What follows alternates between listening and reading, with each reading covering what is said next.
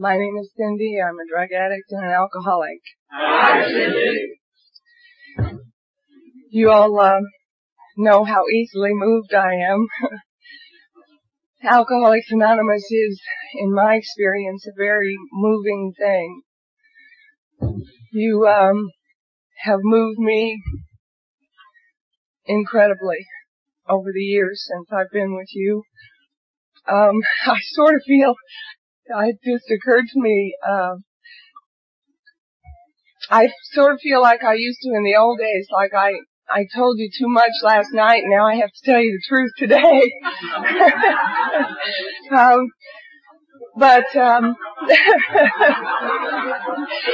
As some of you pointed out this morning, I'm dressed as if I were in Tucson, Arizona.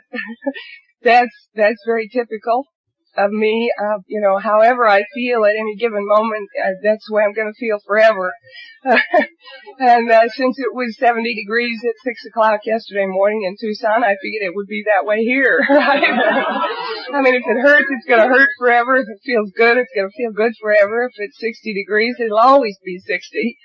And you all have helped me a lot to learn to flow with the changes in my life. I still don't sometimes, but I get better at it one day at a time. Minneapolis AA is beautiful. I've heard a lot about it for a long time. I had never, however, heard about one aspect of your program. When somebody came up to me last night and said, I'm a part of Squad 5, I felt like saying, not me. I didn't do it. But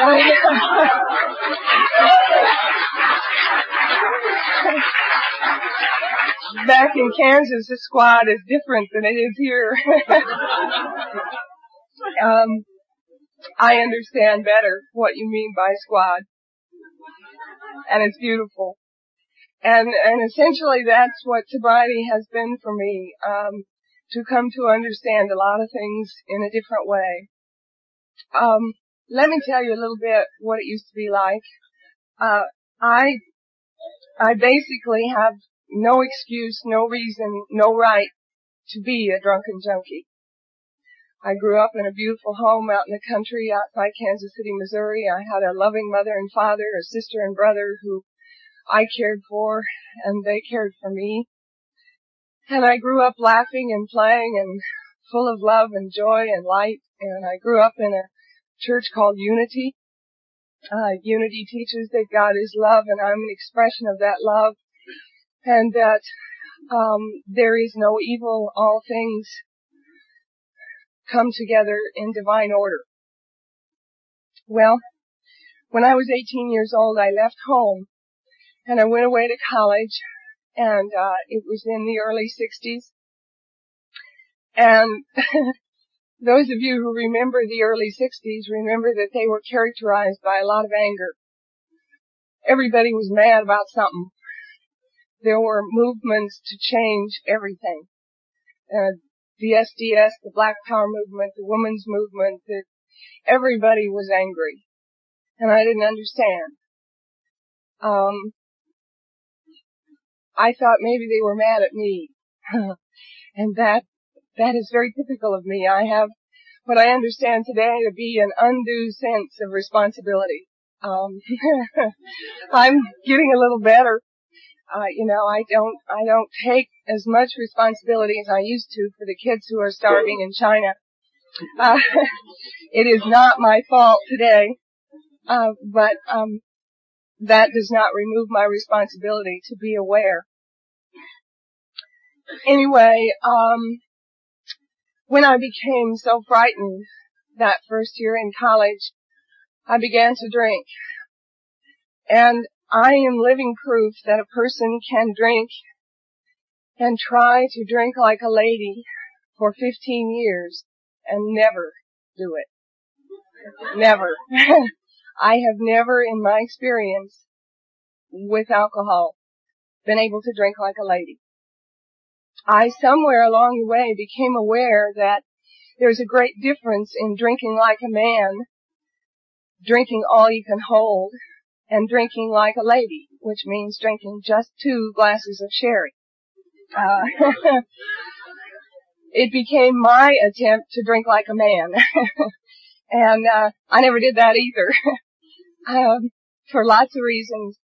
But at any rate, I got into trouble every time I drank. And I got into so much trouble that first year that I did what a lot of people in those days did when they got afraid and when they saw that they weren't doing well. I got married. I decided that that would solve my problems, that I would find a strong, wealthy man to take care of me. And so I found one. And I married a member of the Wichita, Kansas Jet Set. Think about it.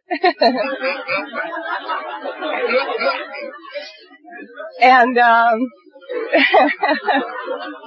he was 10 years older than I, and he raced sailboats on Lake Minnetonka, as a matter of fact, and all over the country.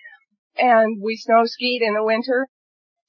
And every time we went anywhere or did anything, we included in our activities cocktail parties. And he used to look at me and he used to say, I don't know what happens. I dress you up, I buy you these wonderful suits and these beautiful clothes, and you put them on and you smile and you look radiant, and I turn around and you're struck drunk. I never saw anything like it. And I never had seen anything like it either. I didn't understand. To me it was the most baffling thing I have ever experienced. I did not know why I set out with such good intentions and came to such incredibly painful conclusions. It was the most baffling experience, that I know of, my experience with alcohol. It removed everything from me. And finally, in 1964, we decided we'd have a baby to salvage the marriage. And I promptly got pregnant and had a beautiful young son, and I was perfectly happy to stay home and take care of him and watch him grow and be a good mother, whatever that was, for about 6 months. And then he sort of got up on his feet and started tottering around, and I thought, well, he doesn't need me anymore, I'm going back to school, and I did. That's the story of my life, going back to school. I have gone back to school for years and years and years. And so I went back to school, and needless to say, the marriage didn't last much longer after that. We were divorced in 1966. I promptly took to drink, took to the mental hospitals. I had a nervous breakdown in 1967. I was diagnosed as paranoid schizophrenia. I know today I was suffering from the disease of alcoholism. But what I had looked a lot like paranoid schizophrenia. And they locked me up and they put me in a tiny room and they strapped me to the bed with leather straps and they gave me shock treatments every other day. And they said, you will get better. And I didn't. And I finally left that hospital against medical advice. I had a number of experiences there, which I'm sure many of us have shared. I heard a lady say it beautifully. When you come out of a mental hospital, everybody thinks you loved it because you have this big smile on your face. But that's from eating with those great big spoons.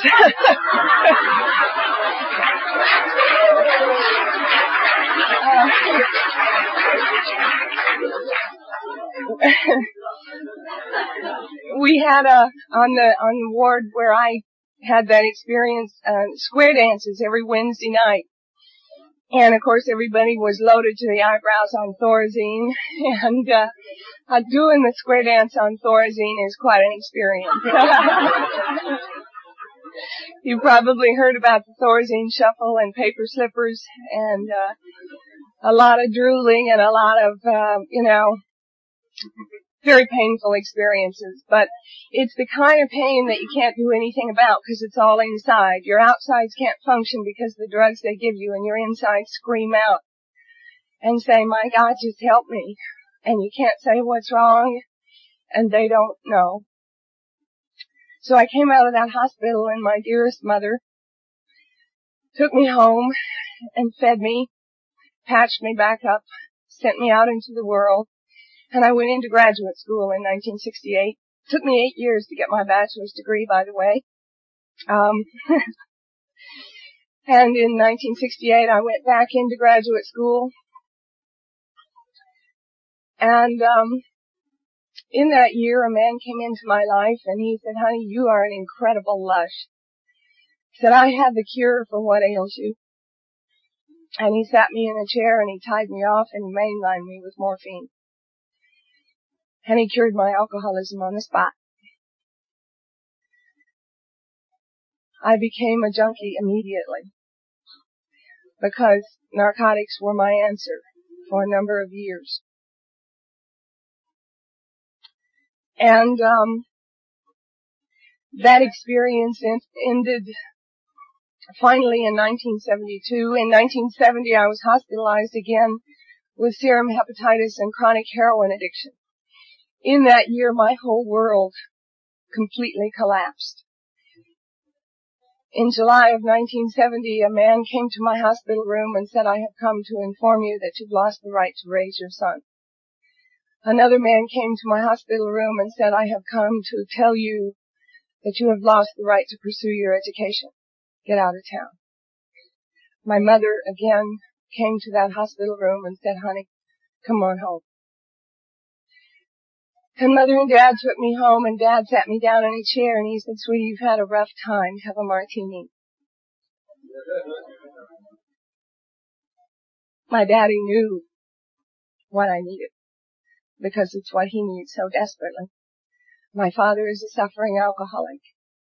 We drank together for many years. My sobriety is a great threat to him. I have tried to share Alcoholics Anonymous with him, and I cannot do it. Somebody will someday, if that's his path. I'm only grateful that it's mine. Anyway, I went home again with Mother and Dad, and they patched me up again, and they sent me back out into the world. As a matter of fact, 2 years later, Mother and Dad ran away from home. They moved to Florida. And in 1972, I had been working for about a year for a veterinarian in Kansas City, Missouri. I had told him when he hired me that I was a recovering addict and I would appreciate it if he would lock up his drugs. And he looked at me and he said what people have often said. He said, "Honey, I can tell you're not that kind of girl. You'll never do it again." And I, of course, wanted to believe that. He didn't lock up his drugs, and within a very short time I was into them again. And you see, during that time, I was operating with the knowledge that I had lost the right to raise my son. And for those of you who have had that experience, you know what it's like. You know that you can justify the use of any drugs, any alcohol, anything to blot out the pain of the knowledge that you're an unfit mother. Especially when that label fits. And when you know it's true. And when you know deep within you that you can't change it. That no matter how much you'd like to be a fit mother, whatever that is, you can't do it. And so I drank. And I tried to see my son. And his father said, "You will never see him again except under supervised circumstances. Only when somebody is there to control the situation and to watch you." In January of 1972, I had an experience that I imagine many people here have shared. My boss came to me on a Friday night and he said, the last few weeks have been the last few weeks.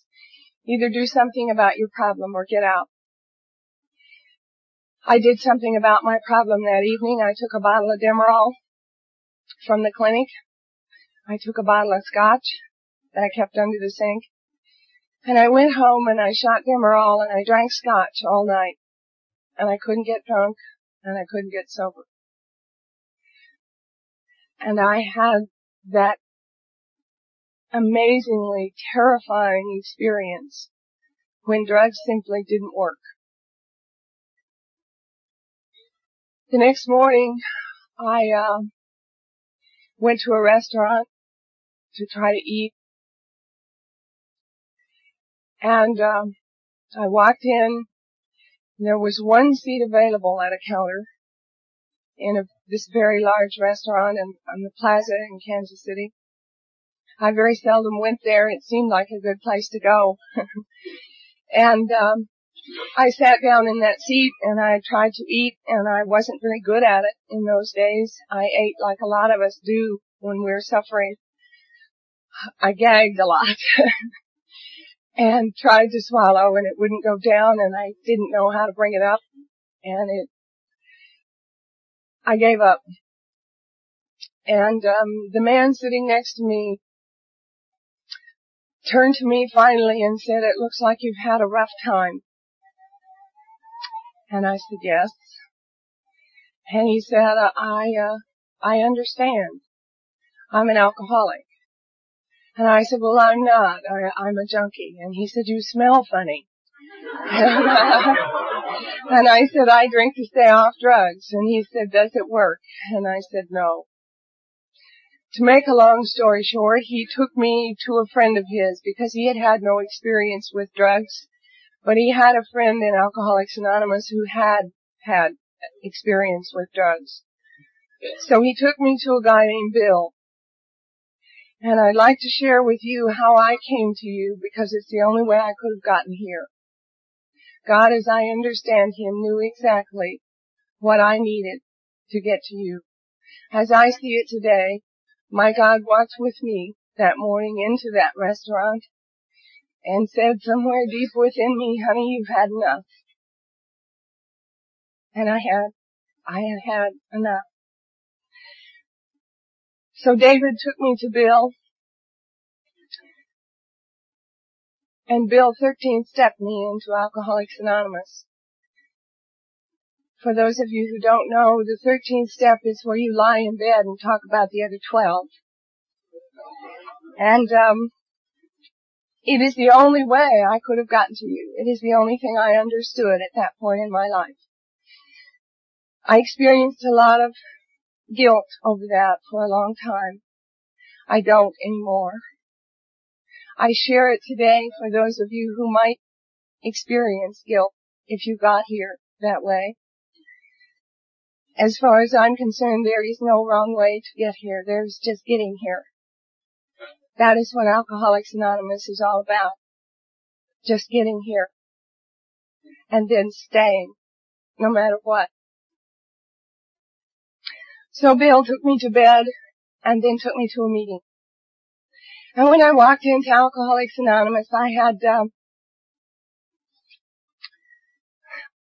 no idea what was going on with you. You were laughing and loving each other.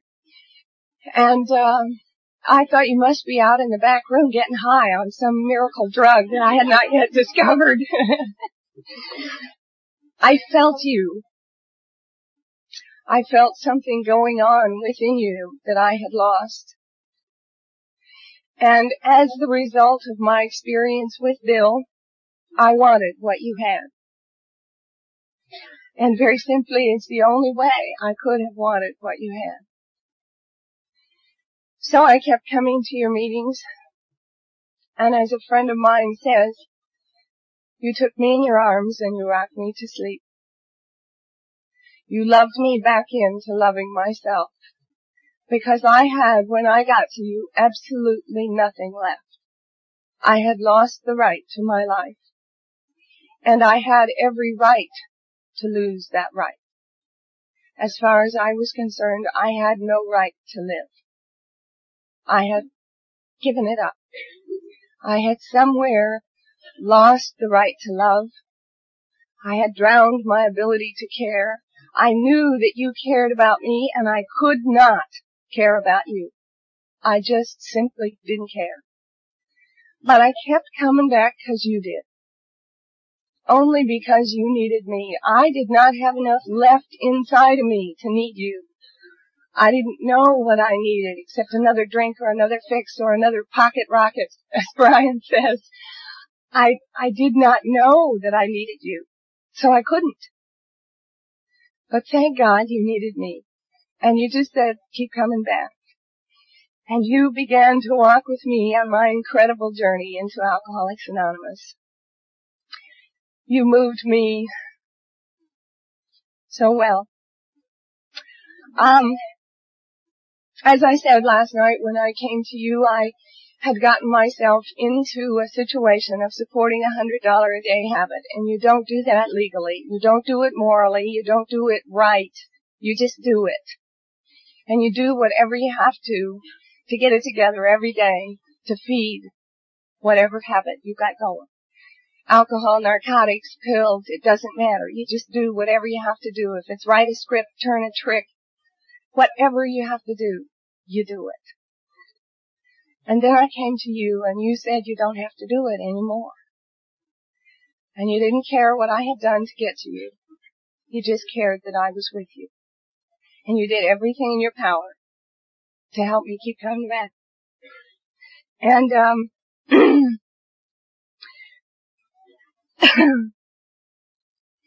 I had a number of slips after I got to you because I didn't think I had within me the ability to live without drugs. 5 doctors had told me that in order to live my life, I would have to depend on drugs. I would have to take tranquilizers to make it through a day. I would have to take sleeping pills to sleep at night. And I'd have to drink coffee to get up in the morning. I believed those doctors. It took me a while to believe you when you said, they're wrong. We have found a different way. It took me a while to believe in your way. As I understand it today, that was absolutely necessary. I had to try everything I tried. With every drug, I tried it before I could try the 12 steps.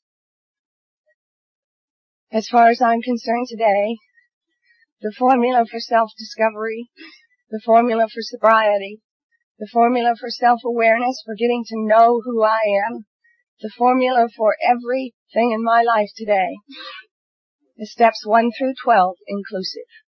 They do it all for me today. Part of my journey involved going to a conference in upstate New York. When I was about 90 days sober for the 3rd or 4th time, I was the 90-day wonder. They said to me, try it for 90 days, 90 meetings in 90 days. I'd try it. It felt like it didn't work and I'd get drunk. But I knew drinking didn't work too, so I came back. I understand today that I finally stayed sober because I had no other choice. I've heard people in AA say we have a choice. I don't. As long as I had the choice to drink and use, that was my choice. Alcohol and drugs no longer work for me. I do not have that choice today. Today I have made the choice of sobriety and I'm stuck with it. And sometimes it hurts a lot, but it also brings the greatest joy I've ever known. I am today as totally committed to sobriety as I was to addiction.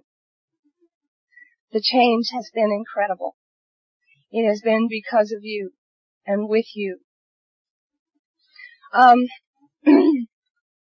So I went to a conference in upstate New York, and at that conference I met a man. And his name was Tommy, and I fell in love. Now remember, I could not love. I had lost the ability to love. I didn't know how. I didn't know any good reason to love. Because on the streets you can't care. If you care, you're vulnerable. And you can't be vulnerable. You have got to make yourself as hard and tough as you possibly can. You can't let anybody know that inside you're dying. Outside you gotta look good. You gotta look cool. You gotta be together. As a friend of mine says, you're stuck in sneak gear. And that's exactly where I was. And I looked at Tommy and he looked at me and he said, let us love you back into loving yourself. And I said, okay. And he did. And he put his arms around me. And we took off on a beautiful journey together. We went back to Kansas City where I lived and worked at that time. And Tommy became aware of the situation with my son and the incredible pain that I experienced when I would drive 200 miles to visit him, and they would be gone. And I'd come home defeated again, in such great pain. And finally Tommy said, let's go to California. Let's let go and let God. I have learned a lot about letting go and letting God. I do it better each day. I have also become aware that there are times when I let go and let God and still hurt like hell. And that's okay. That's a part for me of letting go and letting God. If it still hurts, that's part of it. We went to Southern California, to Laguna Beach, and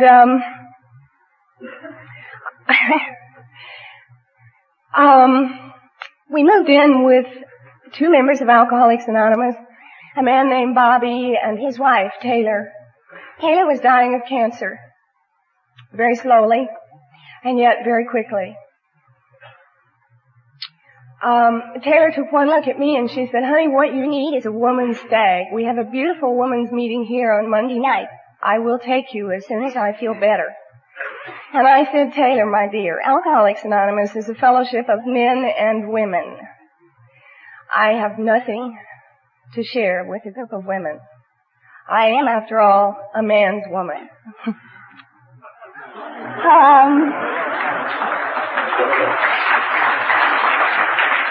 She looked at me and smiled with her beautiful, radiant smile, and she said, "Honey, I understand. I love you, and I will take you to a woman's meeting."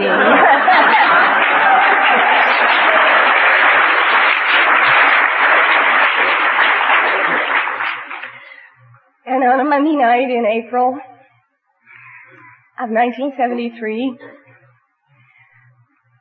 Bob had taken Taylor to a hospital because she was going. And he called about 7 o'clock and he said, "Taylor will not make it through the night." And I said, "Bob, I will wait here by the phone for whatever." And he said, "No, Cindy." He said, "You go to that meeting tonight. You go for me, you go for Taylor, and you go for you." And I did. And Taylor died sometime during that meeting that night. And she passed on to me her sobriety. I have not had a drink or a drug since that night. God, as I understand God, works in every way that He can. And Taylor got me to that woman's meeting in her way, in God's way. The men of Alcoholics Anonymous got me sober. The women have kept me sober. That meeting on Monday nights in Laguna Beach helped me find who and what I am. Those women talked about how it feels to be a woman, what it is like to experience the humiliation and degradation of a woman who is a drunken junkie. They talked about things they could not know. They talked about all of my secret shame, all of my secret guilt. They somehow knew about it. In my humble opinion, there is nothing like the dignity of a recovering woman who is an alcoholic, because we have so totally lost our dignity when we get here. And when we get it back, it is a magnificent thing. It is a beautiful gift that we share with each other. It is one of the most beautiful gifts that I have today, to say to you, whatever it is okay. It is a perfect part of a perfect journey. And so Tommy and I laughed and loved beautifully in Laguna Beach. We had a totally AA way of life. When we met, Tommy was a carpenter. I was not, by the way, a lady. I was a secretary. It took a while for me to become a lady in Alcoholics Anonymous. But I was a secretary then.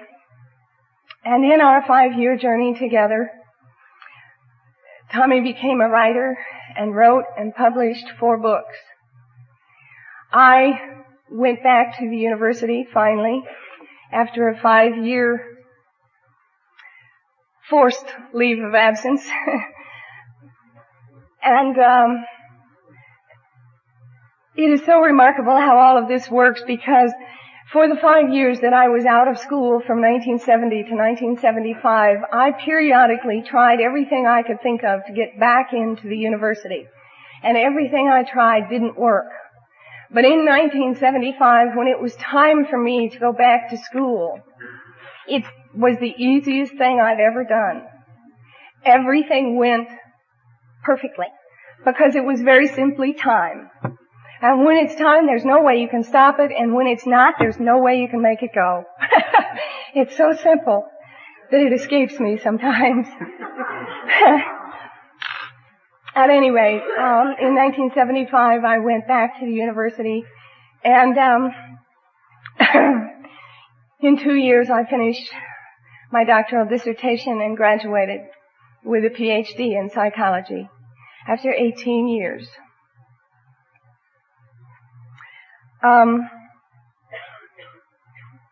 I would like to say right now, in case I forget, whatever you have dreamed, whatever you have hoped for, whatever you have tried for God's sake, dream it, hope for it, go for it. In sobriety and Alcoholics Anonymous, there are no limits. There is nothing I cannot do or be or have in this program. It is all available to me with you. There are no limits to my life today. See, if it were left to me to define, I would say, God, I'd like one this big and this tall and green, and that's probably what I get.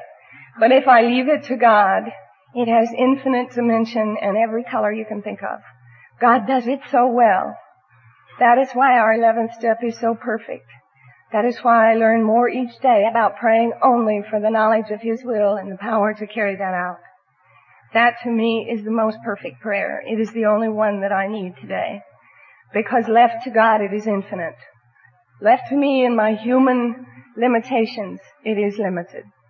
So I try whenever possible to let God do it. A friend of mine has a beautiful sign in her bathroom. It says, "Dear Katie, let me do it today. Love God."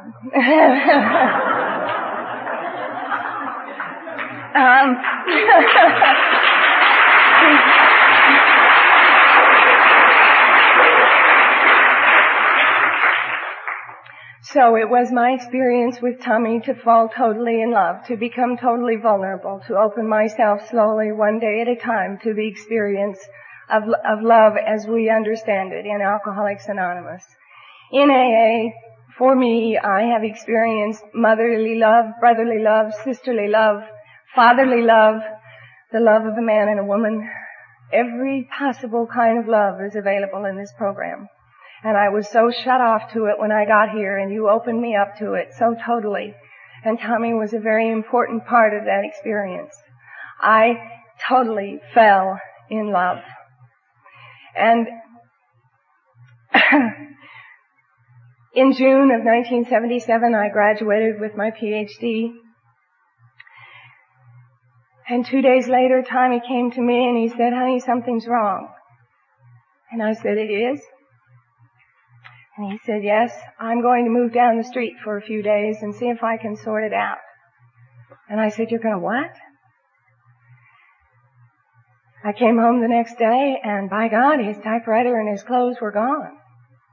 And he was, in fact, down the street.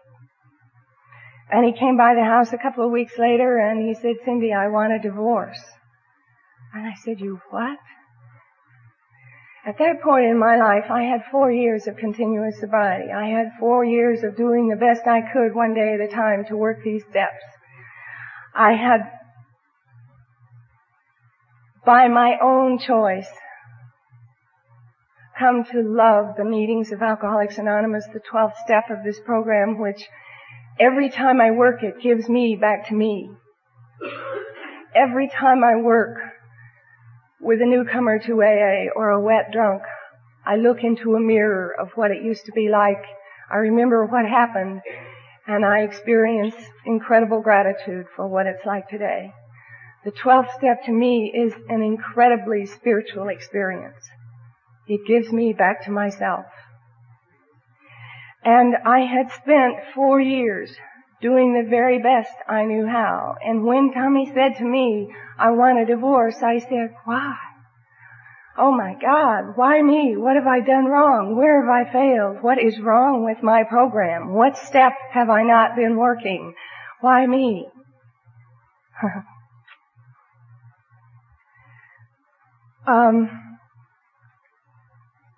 I would like to have been able to walk through that experience gracefully, with a lot of dignity, with my head held high. I fell apart. I cried for days. I hurt with a pain that I have never known before that experience. Because before I came to you, I did not know pain. If it hurt, I used. I made the pain go away. In the summer of 77, I had pain and I could not escape it. I learned in that summer, very simply, to let the pain grow me. Because you came to me and you put your arms around me and you said, we cannot take your pain away. We wouldn't if we could, because it will grow you up, but we will love you through it. And you put your arms around me and you very simply loved me while I hurt. And I hurt so totally. I hurt at a depth that I didn't know I had. And on a night when I was in such great pain, I didn't want to live. I called a friend of mine and I said, Bob, I can't take it. I can't drink and I can't stay sober. I can't laugh. I can't do anything but hurt. How do you survive? How do you stay sober? How do you want to live when it hurts everywhere? When everything you've worked for looks like it's over? When you've spent 18 years of your life as a student and they cut you loose? They gave you a terminal degree and said goodbye. When you've lived 5 years with a man that you love in a way you've never loved and he says it's over? How do you live when your life is ending? And he said a lot of things to me on the phone that night. He said, please remember with me that every ending has within it a beginning. There is no end without a beginning. It has within it a new beginning. But he said, Cindy, love, you have your fingers in a door that is closing. In fact, you have your fingers in a door that is closed. The sooner you get your fingers out of that door that has closed, the less time they will have to be bandaged. He said, when you can get your fingers out of the door that has closed, another will open. Out of all the things he said that night, I heard that. I heard it in a way that I have heard many things in Alcoholics Anonymous. I heard it, but I didn't know how to do it. So I did what you have taught me to do. I got down on my knees and I said, God, help me get my fingers out of the door that has closed. I don't know how to do it. Just help me get my fingers out of the door that has closed. And I prayed all night and I cried all night and I heard all night. Now up to that point in time, I had worried for at least 2 years about what in the world I was going to do when they graduated me. When I was faced with the necessity of actually working. I had worried about finding a job. Graduate students are chronically worried. And I was so worried about finding a job. And do you know, it never occurred to me to worry about my marriage. That shows how useful it is for me to worry. I have never yet worried about the right thing. Never. Any more than I ever was able to drink like a lady. I've never hit it with my worry. After that night of prayer and pain, the next day, I think my God again knew that I had had it, that I needed an immediate demonstration. And the next day, the phone rang, and a man said, we would like to invite you to come to Tucson, Arizona to interview for a position of assistant professor with us. Are you interested?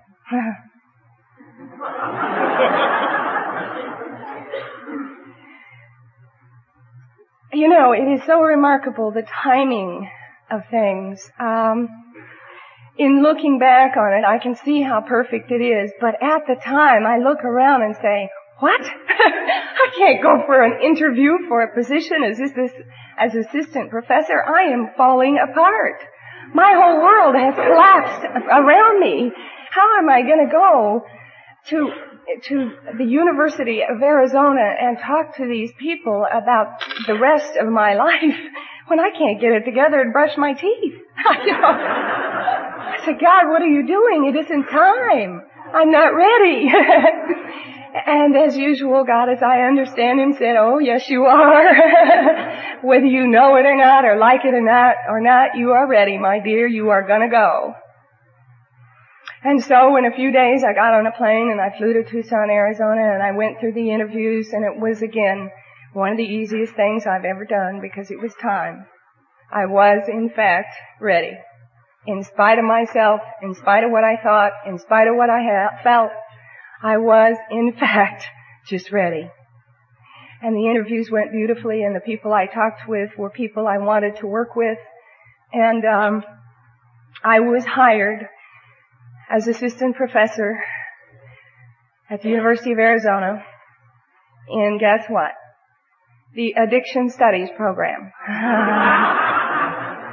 All of a sudden, on that day in the summer of 1977, my whole life made sense. All 37 years fit together in an incredibly perfect package. It had never made sense until that point in time. And on that day, I looked back over my life and I said, oh my God, it is a thing of incredible beauty. It was all necessary, as a matter of fact. It was all absolutely essential to get me to today. It is a thing of incredible beauty. And so, overnight, I went from being a happily married student living on the beach in Southern California to being a single professor living in the desert. And I have no idea what happened. As I am fond of saying, I had absolutely nothing to do with any of it. My life turns out to be none of my business. I just show up every day and I say very simply, God, use me and use me well, because I know He will.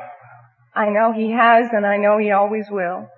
He does with me exactly what I need to have Him do with me. I invite all of my experiences into my life.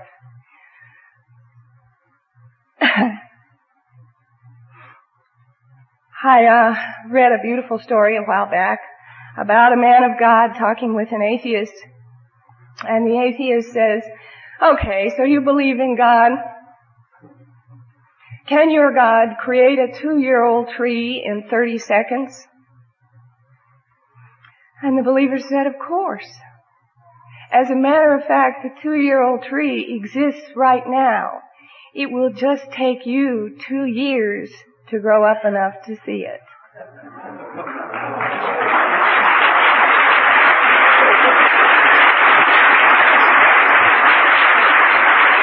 And so it took me 18 years to go into the job that was waiting for me.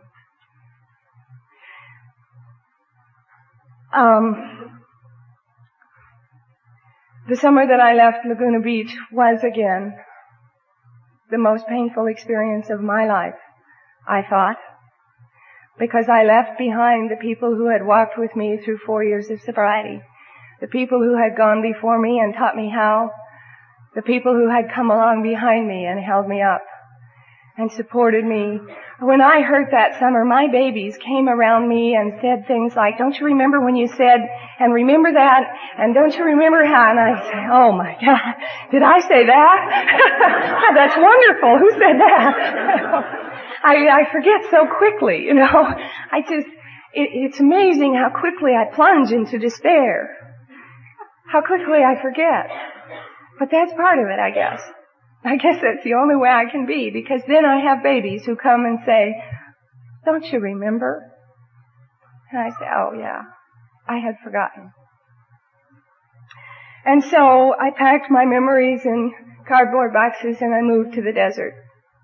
And I moved into a position that scared the living hell out of me.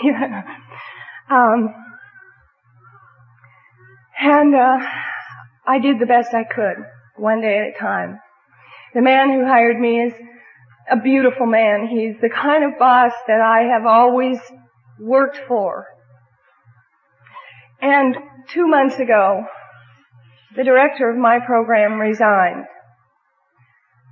to take another position.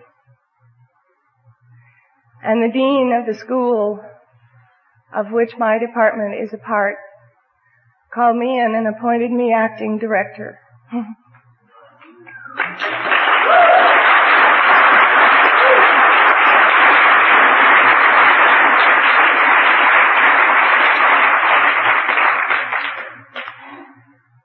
And again, I'm not ready.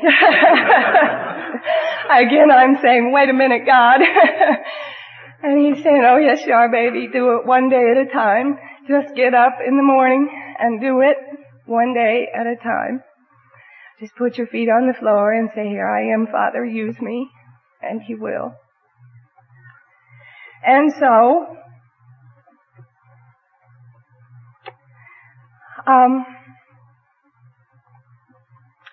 I mentioned to you that in 1970 I lost the right to raise my son. Over the years, he and I, what time we shared together, talked a lot about the day we would be together. He and I have both wanted that for a long time. We have both worked toward it. His father, for his father's perfect reasons, married another woman who has a problem with drugs and alcohol. I often wondered why my son requires 2 drunken mothers. And just when I got sober, his father married another one. I don't know. And maybe I'm not supposed to. As a matter of fact, when I don't understand, it's a gift from God to help me see that I need faith. My son's experience with his stepmother was incredibly painful.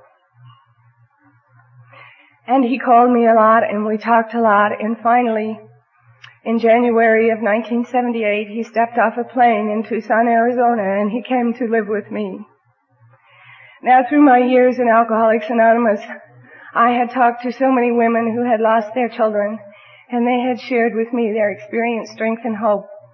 And at a conference when I was newly sober, a woman in Cleveland, Ohio, stood at a podium, and she talked about having lost her children and then drinking and drinking until she lost the right to ever see them again. And then she went on to tell this beautiful story about sobriety and her journey into sobriety and how she never drank again. And after she talked, I went up to her and I said, how is that possible? How can you lose your children and then lose the right to see them again and then get sober and never drink again? I don't understand how anybody can do that. And she looked at me and she said, honey, we all lose our children someday. You and I just lost ours a little sooner, and it's because there's something else for us to do, so get off your ass and do it.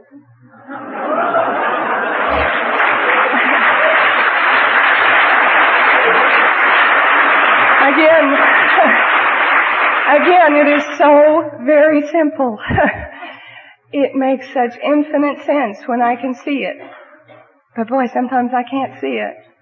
Another woman at another conference stood at the podium and she said, I just want to share with you, if you have lost the right to raise your children, hold yourself in readiness. They will return. And oh my God, let me stand at this podium today and say, if you have lost your children, hold yourself in readiness. They will return at some point in your life when you least expect it. They will step off of a plane or off of a bus or off of whatever into your life at exactly the moment you are ready. And one more time, I am having an experience that it feels like I'm not ready for. My 14-year-old son is a thing of beauty. He is 5'11". He weighs 170 pounds. He wears a size 13 shoe, and he eats about $300 worth of groceries a month. Now, being a new mother at 37 with a new baby who's 14 is quite a job.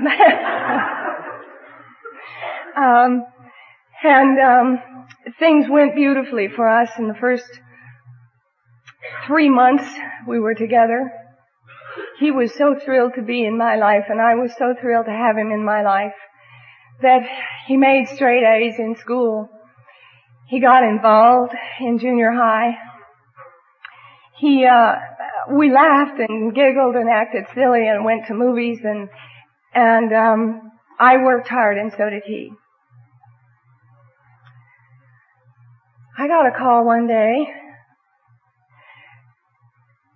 and the principal of the junior high said, "Your son has been ditching school for 2 weeks."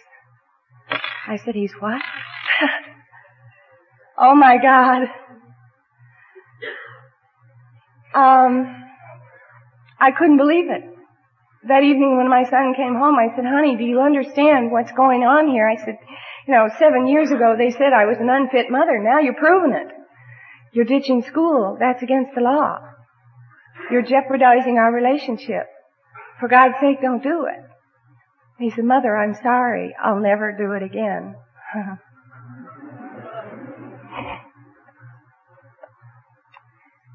So we made it through graduation from junior high. We made it through the summer. This fall he entered his freshman year in high school.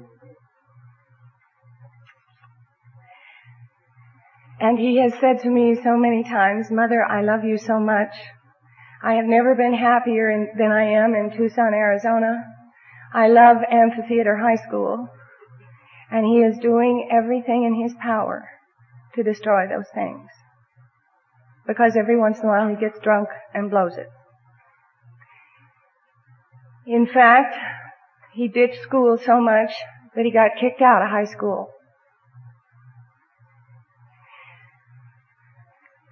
On a Friday night about 3 weeks ago, he didn't come home. All night. He just didn't come home. And I couldn't believe it. And I was absolutely panic-stricken, and I knew some horrible thing had happened to him. You know how your mind can work when you're a mother. And, even though I had forgotten how to be a mother, man, I remembered in a hurry. You pick that up. It's like riding a bicycle. All of a sudden you're a mother. And, a few days later, I said, "Honey, why didn't you come home all night? I don't understand. Why? Out of the clear blue, you just didn't come home all night. And you didn't call, and I don't understand." And he looked at me and he said, "My God, Mother, I got drunk." And I said, "Oh, okay." And 3 weekends ago, I went to Phoenix, Arizona to talk at a convention. And when I got home on Sunday night, my son was not there. And his toothbrush and his radio were gone. And that's an ominous sign. And I didn't know where he was. And I didn't know why. I only knew that God, as I understand Him, does not make any mistakes within any of us. And again, I fell apart. And the members of Alcoholics Anonymous came to me and put their arms around me and said, "Honey, we'll love you through it." And one evening my mother called.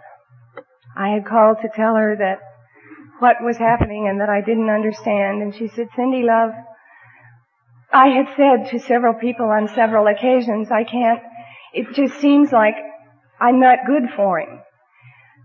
Even though his father had a heavy hand and kept tight control and made sure who my son was with and where he went and how long he went there and that he came home, my son never ditched school in Kansas. He never got drunk in Kansas. He never did the things in Kansas that he does now in Tucson. It must have been an incredible shock for him to come from that into my life of almost complete freedom. And he is testing that freedom to every limit. And I don't blame him. I did too. And my mother called one evening and she said, "Cindy, love, I want to share with you an experience that I had in 1970 when you were in a hospital in Wichita, Kansas, kicking heroin. And a professor that had worked with you came to me and he said, 'You are teaching me an incredible lesson. It is so easy to love our children when they're doing well. You are teaching me how to love a child when she's not.'" And you see, that's the story of Alcoholics Anonymous. You love us when we're not doing well. My mother loved me even when I wasn't doing well. It is now my path to love my son when he's not doing well. And you see, I am a mother. I simply don't want my baby to hurt. I know what he's facing. I know, my God, what he's walking into. I also know there is a distinct possibility that he will not survive the experience of alcoholism alive. I also know that if that is God's will for me, I will somehow have the power to carry it out. And I said to my friends and to my God, I accept the possibility of having to send my son away so that someone somewhere can help him. And he was gone all week, and his counselor would call and say he's living on a rooftop, and now the police are chasing him. And I was saying, oh my God, just bring my baby home. Just let me help him. While all the time accepting the possibility that I couldn't help him.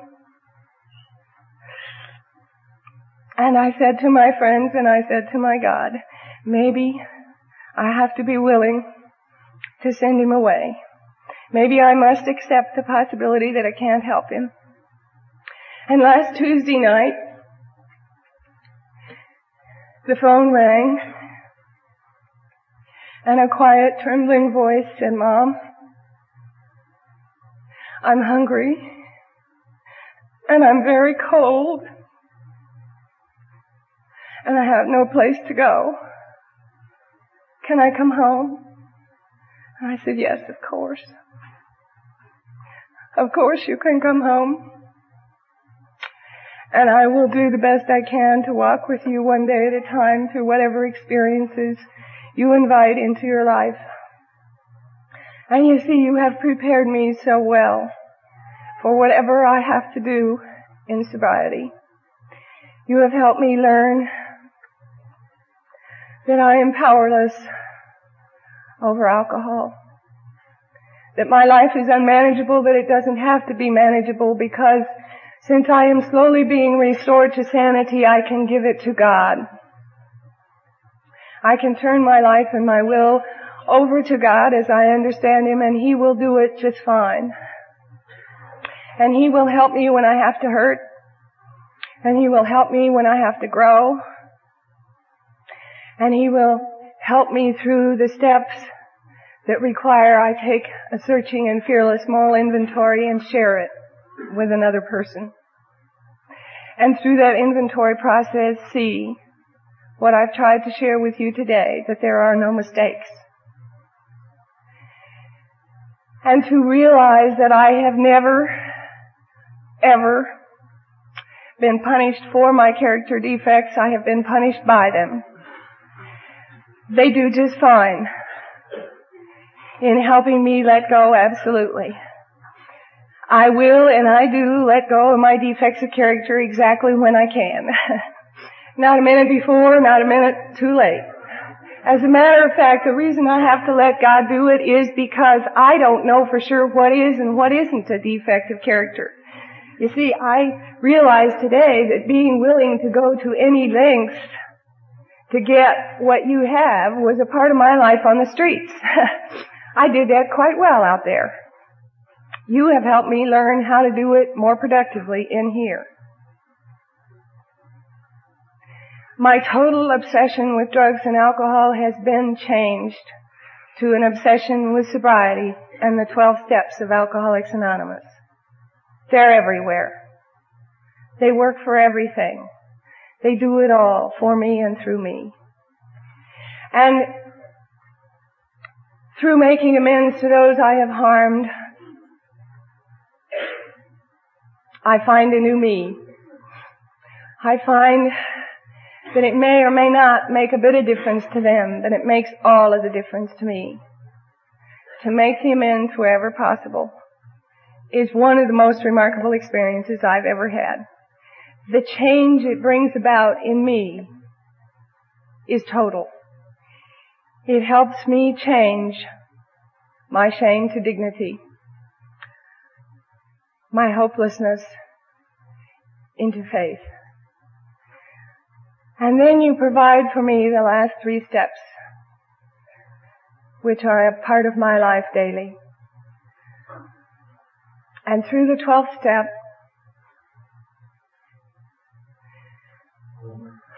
through sharing my experience, strength, and hope with you this morning, with newcomers to Alcoholics Anonymous, with wet drunks,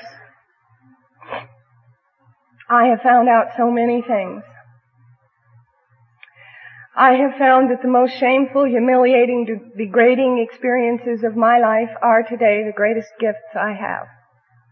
They are the things I hold out to you when you are new and say, it ain't no big deal. I know it hurts. Let it hurt. Let it bleed and let me love you. Let it out. 'Cause we won't send you away no matter what. We will very simply love you through it all, whatever it is, however it hurts. We will love you all the way into what you are. And we are so magnificent in sobriety. We do such incredible things. Our lives open up in such amazing ways, and as I am beginning to learn, I learn my greatest lessons through pain. And when I learn through pain, I have available to me the greatest joy I have ever known. I have available to me the experience of sobriety in Alcoholics Anonymous, 1 day at a time, 1 step at a time, 1 minute at a time. And you see, having had a spiritual awakening as the result of these steps, I try very simply to share who and what I am today, because whatever it is, and it is changeable on a daily basis, whatever it is, it seems to be okay with you, and you have given me the gift